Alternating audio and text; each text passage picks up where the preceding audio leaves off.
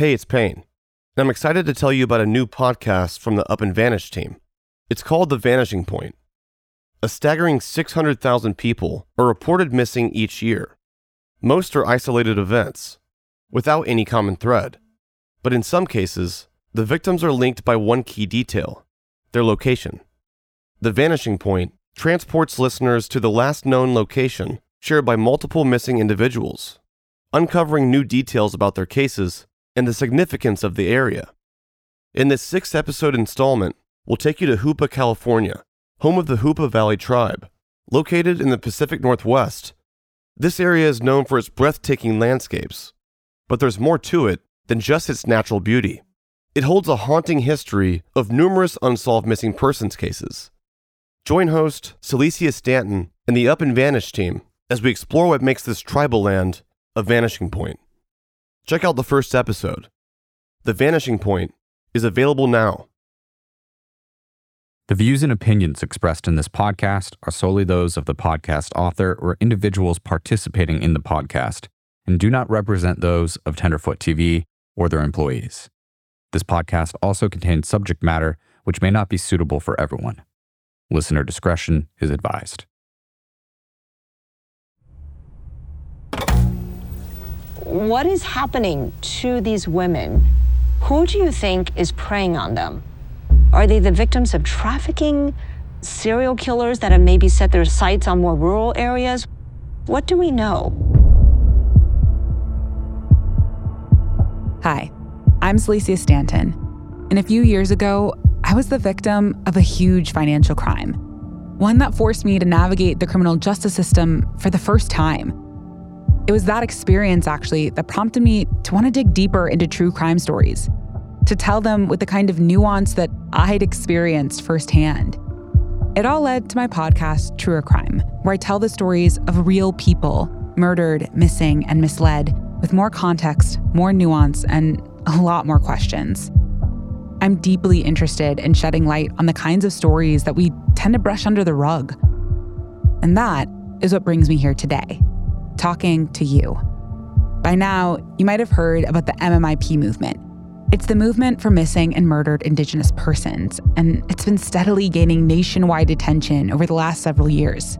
Recently, I joined the Tenderfoot TV team, and they've covered some of these cases in their series Up and Vanished. 1 year has passed since Ashley Loring was last seen on the Blackfeet Reservation. There's something wrong happening in Montana and on these reservations, and the only way to fix this or move forward is to cover it and to talk about it. There's been an uptick in exposure for cases like Ashley's, and yet many of these cases are still overshadowed. And ever since Up and Vanished Season 3, we've been hearing about a lot of them.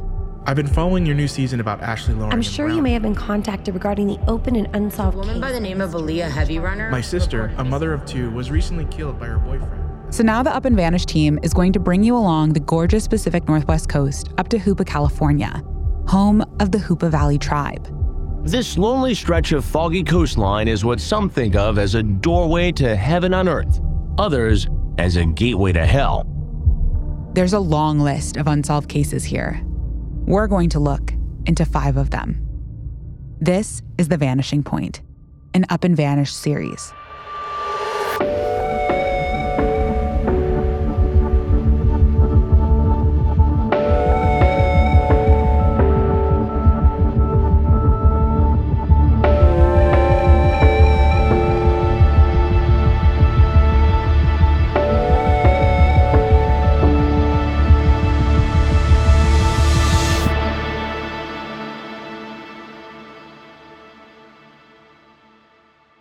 You have reached Tenderfoot TV.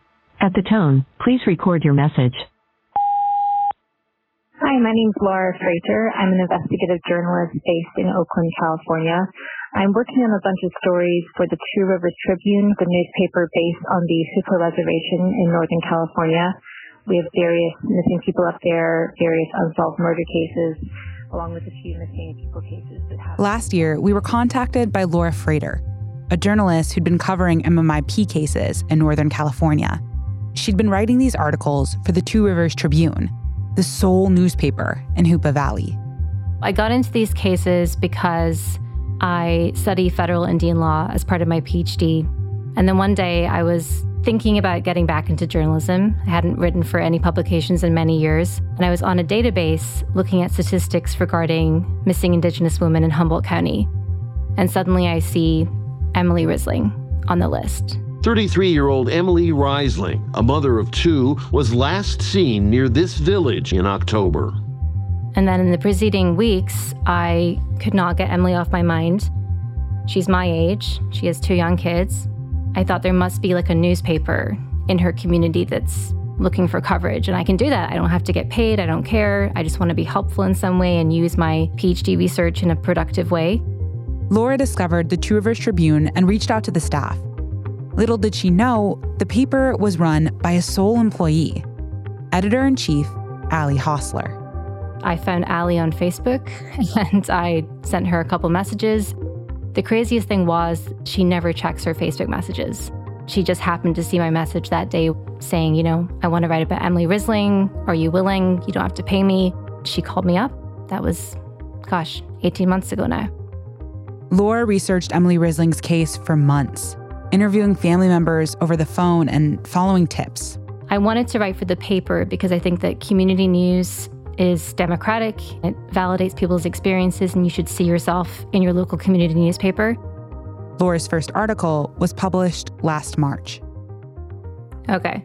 Do you want me just to go through each PDF or stop between highlights? All right. I'm reading from part 1 of Emily's then. Back in October 2021, Emily Risling, 32, a mother of 2 young children and a member of the Hoopa Valley tribe, vanished.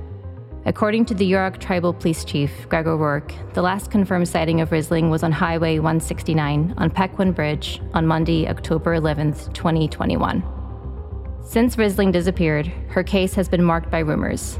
You hear things everywhere, at the store, or people text you things. They say they heard something from someone else, but no one wants to talk.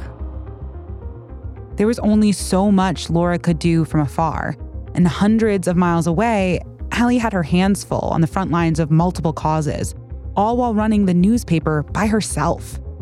Without gaining as much traction on the cases as they'd hoped, Laura suggested that they try to get the stories into an even bigger market. With podcasting, we all know that it's incredibly accessible. It's the modern way of storytelling. It's global. And I wasn't super familiar with the American podcasting platforms because I'm not from the US.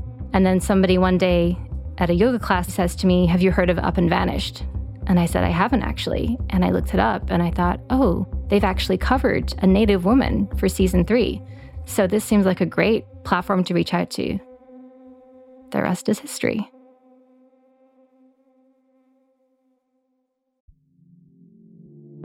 Do you ever wish you could become a detective and help find the clues to the case?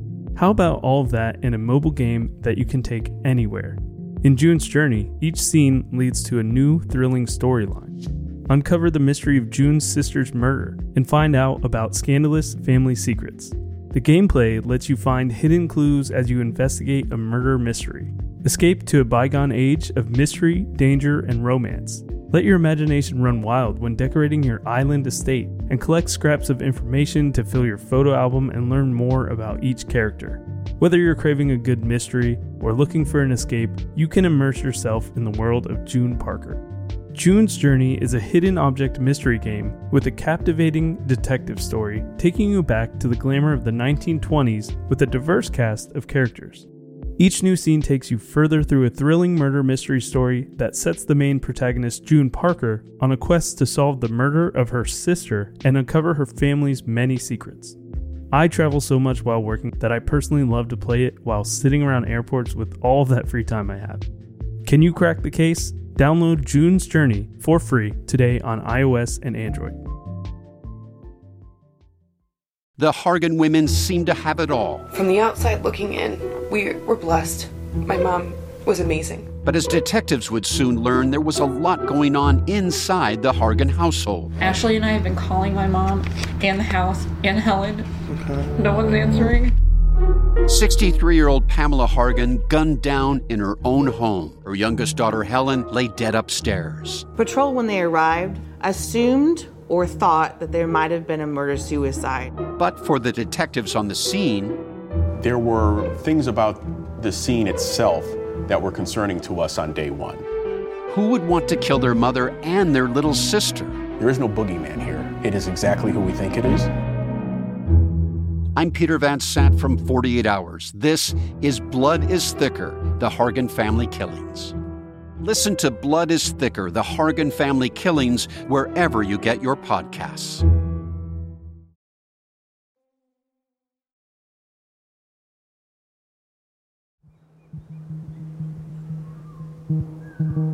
Nestled deep in the rugged wilderness of California's extreme northwest, the Hoopa Reservation sits on 144 square miles of mountainous terrain and redwood forests.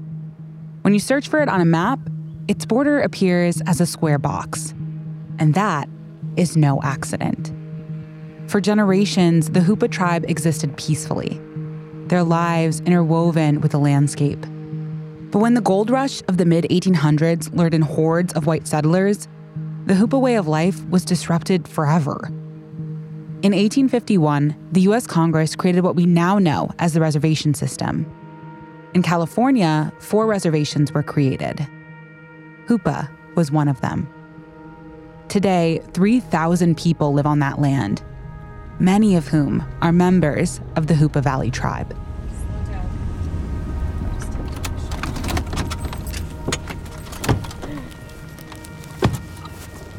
Can I come Hey, Laura. Yeah, thank you. Come on. Hi. How's it going? Pretty good. How are you? What do you think of Hoopa? I like it so far. Yeah. It feels like Scotland. Did you drive in from Reading today? From Eureka. Oh, from Eureka. Okay. This is Allie Hostler. She's Indigenous and a member of the Hoopa Valley tribe. Not only is Allie extremely proud of her heritage, but she possesses an exceptional wealth of knowledge about the history of her people. Hoopa is, in my opinion, the most beautiful place in the world, and it will always be the most beautiful place in the world. There's the Trinity River cuts through the mountains and flows through the Hoopa Valley. The Hoopa Valley is the heart of the Hoopa tribe, but our ancestral territory spans into the mountain areas too, quite a ways. The 92,000 acres of land the reservation spans is only about 1/5 of the Hoopa tribe's original territory. Through all these years, the Hoopa people have maintained their fight to reclaim their stolen land from the federal government. We're very rooted in place. I know, like during certain eras in the U.S., people have been like, I think we'll just move, get the heck out of here or go somewhere else, or let's leave California. That's not an option for Hoopa people. Hoopa people are rooted here. This is home, and it always will be. No one will ever leave. But Hoopa is a 12-mile by 12-mile square. It's a literal box that we were put in. But putting us in that box and limiting our food supply and limiting our cultural practices that we've been functioning under, and cultural rules and cultural law for thousands of years in harmony with the land, to see us crumble as a people in less than 100 years is really devastating.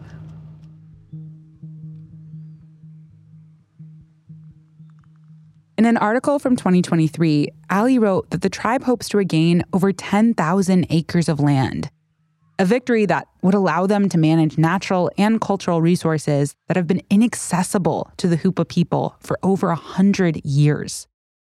It's really off balance now. They've put in dams on all these rivers. The flows aren't the same. The fish runs have been devastated. We're out of sync.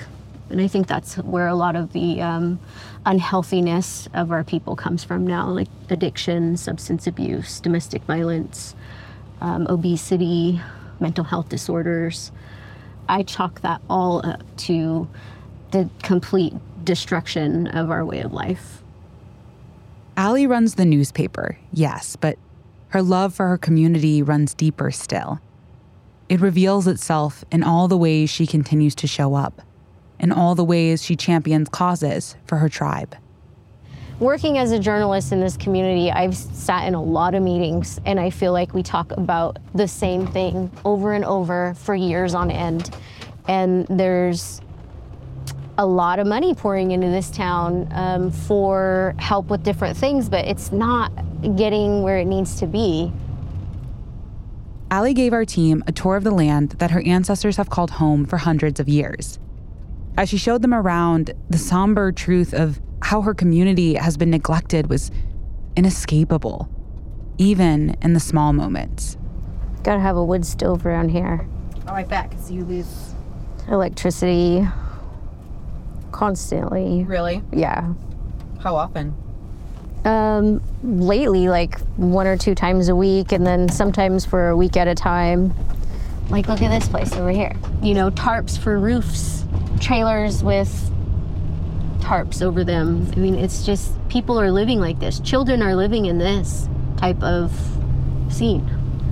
I mean, if you just drive around Hoopa aimlessly and look around, you'll see that the standard of living is really low. With her Hoopa roots, Allie understandably has a lot of relatives in the valley. In fact, she's related to not 1, but 2 of the folks whose stories we'll be covering this season. And one of those is Emily Risling. Her case is one of the saddest cases because it was a whole year that there were so many opportunities to intervene, and her family begged for help, and the community begged for help. And the people who could provide that help didn't step up. Having followed Emily's case for some time, Allie introduced our team to the people who knew her best. Okay. I can scoot. To you. I am Mary Risling. Today I turned 25. I am Hoopa, Yurok, and Karuk, and I am the sister of Emily Risling, who went missing in October 2021. Growing up, she was my biggest role model. I wanted to be like my sister. I wanted to hang out with my sister any chance I got. I was like her little shadow, I guess. I have older parents, and so it was really me and my sister quite a bit. You know, she was my second mom.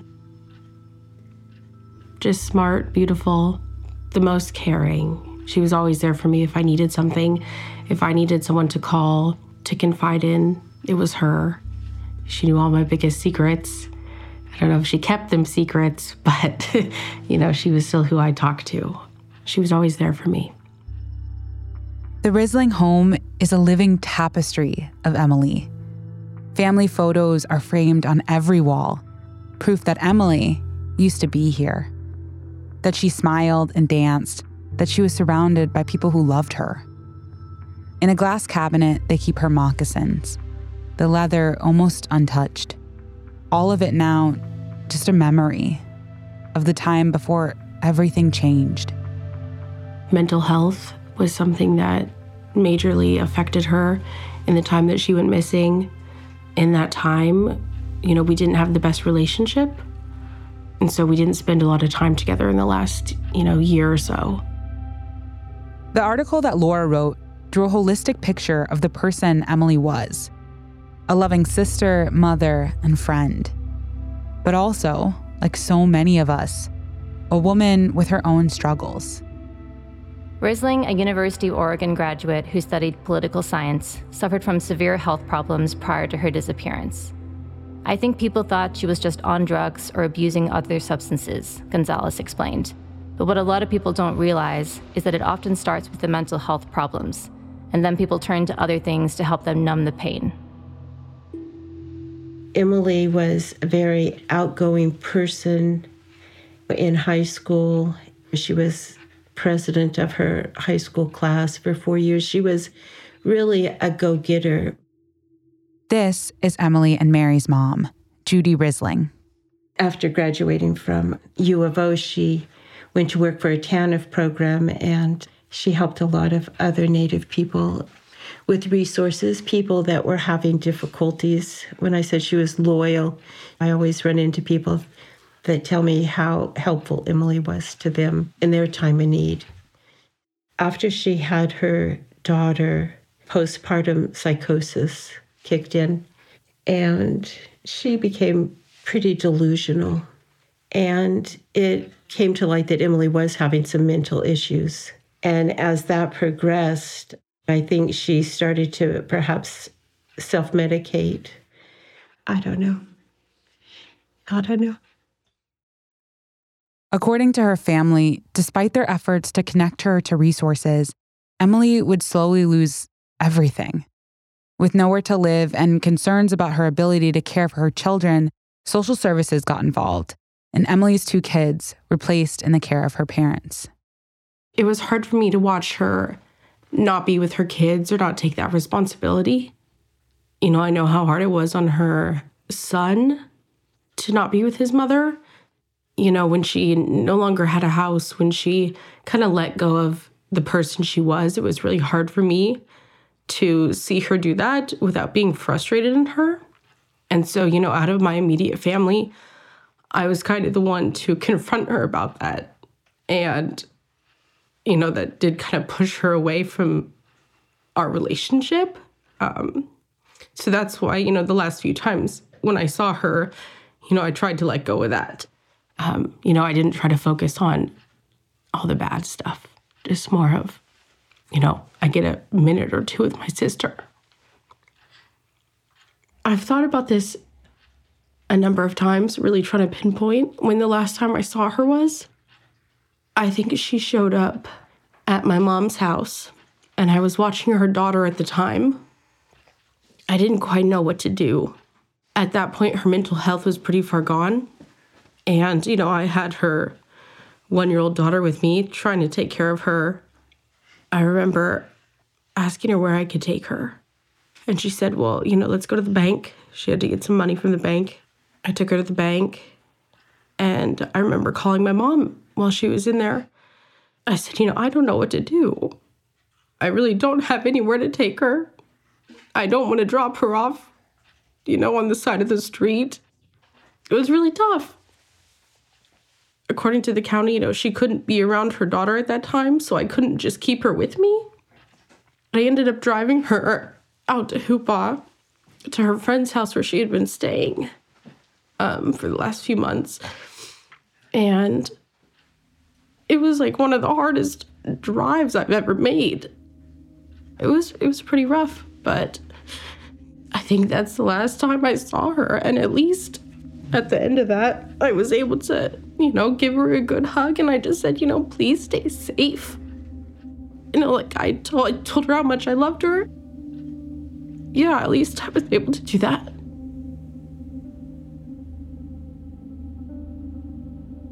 Emily's life seemed to spiral further and further out of control until she was nearly unrecognizable to the people who loved her.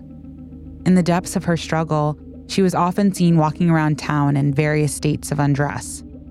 Facebook posts on the local Hoopa page show that residents were concerned and frustrated that there seemed to be no help for the, quote, naked woman. I think California in itself is a rough place to have a mental illness, considering that you can't force somebody to get help unless they want it. So if someone is out of their right mind and doesn't think they need help, good luck trying to help them. And that's the case with my sister. At a certain point, you know, she thought everything was gonna be okay. So to telling her that it wasn't okay, this is not okay, you know, walking around naked, it's not okay. You couldn't get through to her. You couldn't. Emily was oftentimes walking around nude, and many times in Hoopa, they would just simply pick her up and give her a ride to where she wanted to go. I was constantly begging them to pick her up on a 5150, and they were always saying that she didn't meet the criteria for that.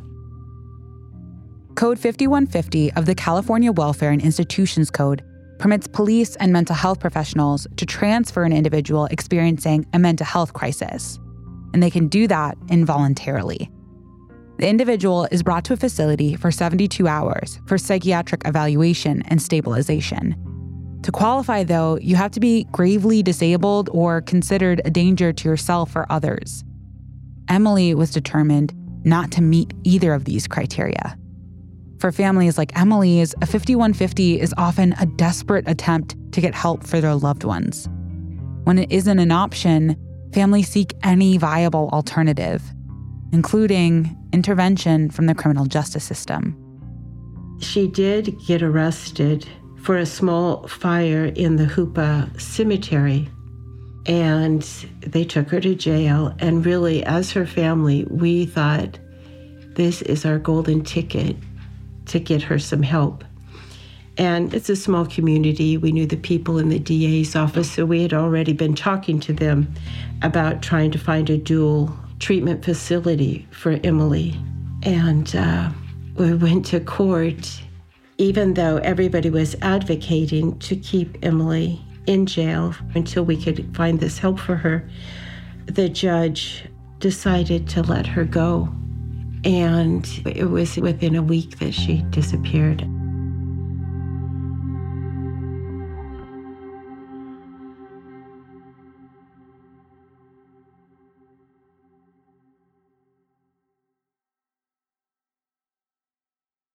You don't know what happened. You don't know if she was trafficked. You don't know if she was murdered. You don't know if she did suicide or what. Emily's father, Gary Risling, grapples with what might have happened to his daughter and how the system failed her. None of the systems are working. They're really incomplete. It's a sad, sad, tragic thing that's happening. Emily's not the only one. I talked to my cousins. There's plenty of people that walk around Hoopa either naked or yelling and screaming in the same boat. The last confirmed sighting of Emily was on Highway 169 at Pequon Bridge. Located across the Klamath River in a remote part of the Yurok Reservation, Highway 169 dead ends at the end of the road. A bus full of children and their driver saw Emily that cold autumn day, standing naked on the bridge. One student, the child of a tribal police officer, alerted his father. When Emily couldn't be tracked down afterwards, concern for her whereabouts grew. I drove down there a number of times to where she went missing and drove around by myself and looked around. But we need people, that are knowledgeable about investigations and, how to find someone. People that can serve warrants, that can do interviews with people that are suspects. I believe if there was a proper investigation, she would have been found. There was no sign of Emily. She just vanished.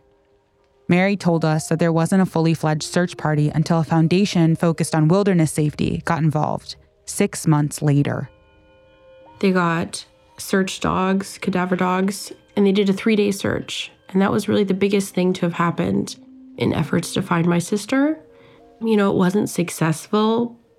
The tribal agencies aren't equipped, with enough people or knowledge to do something like that. That's why there's so many missing and murdered Indigenous women and people on different reservations, because there just aren't the resources, the manpower to really do anything about it. I've heard stuff from tribal police departments and everything, and people tell you why something can't be done. I think it's idiotic to say, well, we don't have the manpower and we're not trained. Somebody has the responsibility. Hopefully, if there is another search, then, we can get some answers. But at this point, we're at a standstill. It's just kind of sitting. My mom calls law officials every week to try to get movement. And I just keep calling Sheriff Hansel every week. It takes him about 3 weeks to finally return my call. I have told him my frustration with him and the Yurok police. Now, there were some jurisdictional problems because Emily is a Hoopa tribal member. She was last seen on the Yurok Reservation. And then there's the Humboldt County Sheriff's Department. So, who is going to look for her? Who is going to investigate it?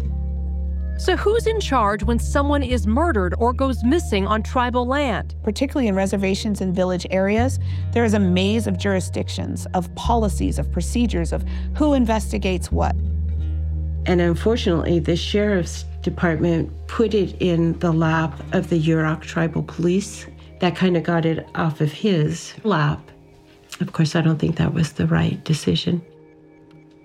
I really feel like they don't have enough manpower to have search done 6 months later. It has to be right away. It has to be immediate. You can't wait 6 months then to go and try to find somebody. It was not uncommon for Emily to go for periods of time where nobody heard from her. This is Chief O'Rourke, the chief of the tribal police department that was put in charge of Emily's case. He elaborated on his experience with the search for Emily. So the family wasn't super worried before making a report until a greater length of time passed. And so typically when law enforcement starts a search, you start from a central point and then grid out from there. We weren't able to do that with Emily because we can confirm where she was last seen, but then we also had several unconfirmed reports of where she was rumored to have been or people she was rumored to have been around, and that was miles away. When the formal police report came in of Emily being missing, I remember gathering my officers that were on duty and telling them, this is not going to end well, and we're going to get called to the carpet, and you guys need to document everything that you do on this case. You know, the terrain, the mental health, the substance use, the time of year, the circumstances. I didn't know how it was going to end, but I didn't believe it was going to be a happy one. Chief O'Rourke states that his department performed the best search possible given the circumstances and resources. But Emily's family, well, they feel differently. So, has there been a thorough investigation? I don't think so.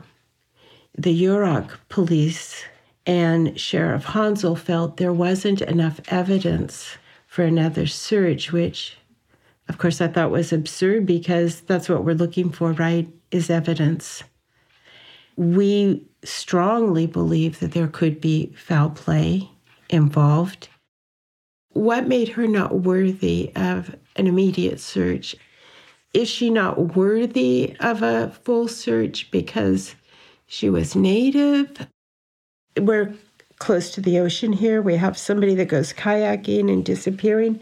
Oh, they've got the helicopters out. You know, they've got everybody searching. You know, was my daughter not worthy of that? But you can never give up. I'm never going to quit calling them. I'm never going to quit asking them for help.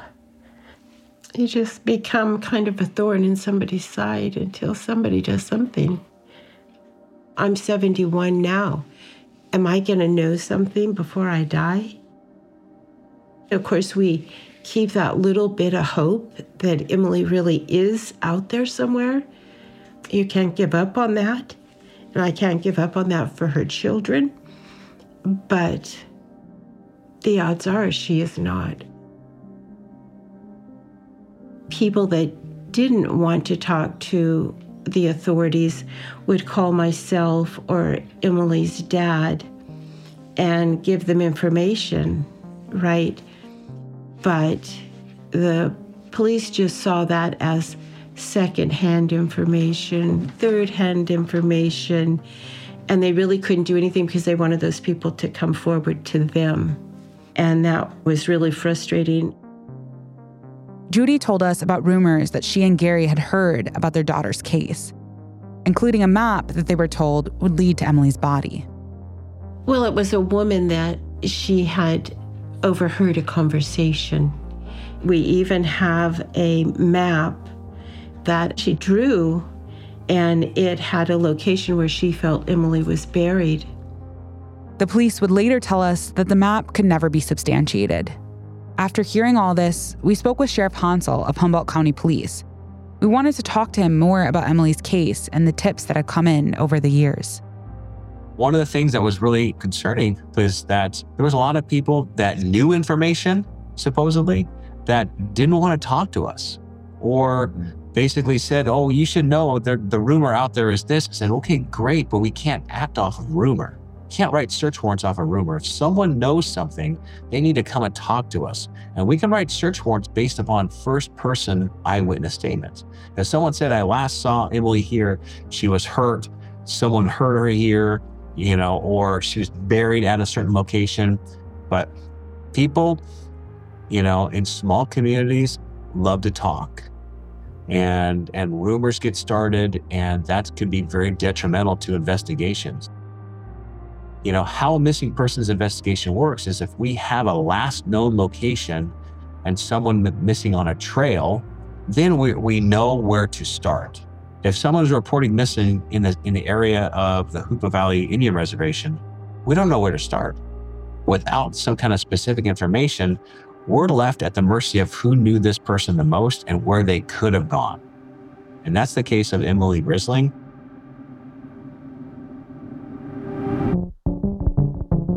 When we asked the family what could have happened, they couldn't say for sure.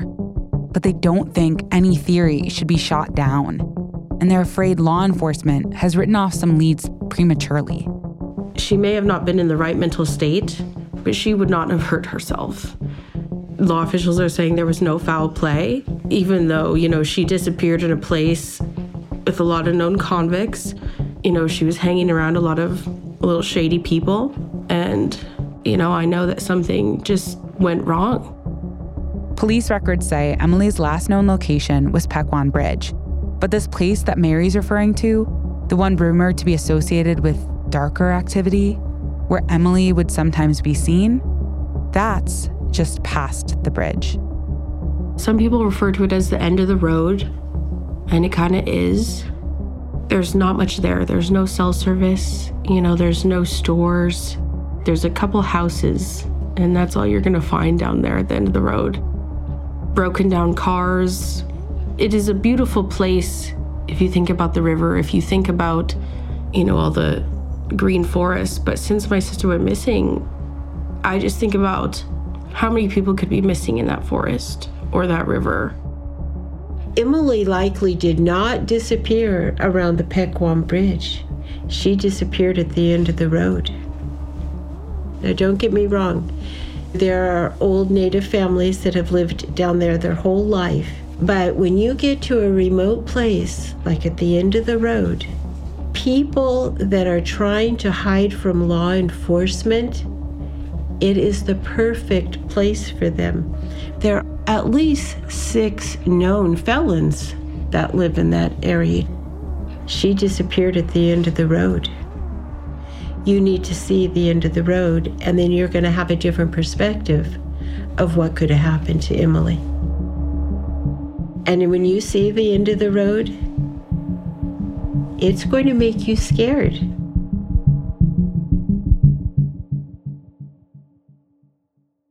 Next time on The Vanishing Point.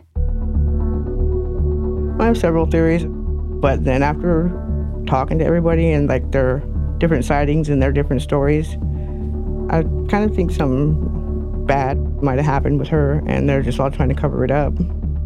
Do you think somebody knows? I think, yeah, definitely somebody knows something more than they're saying, Do you think more than one person? Oh, yeah, I do.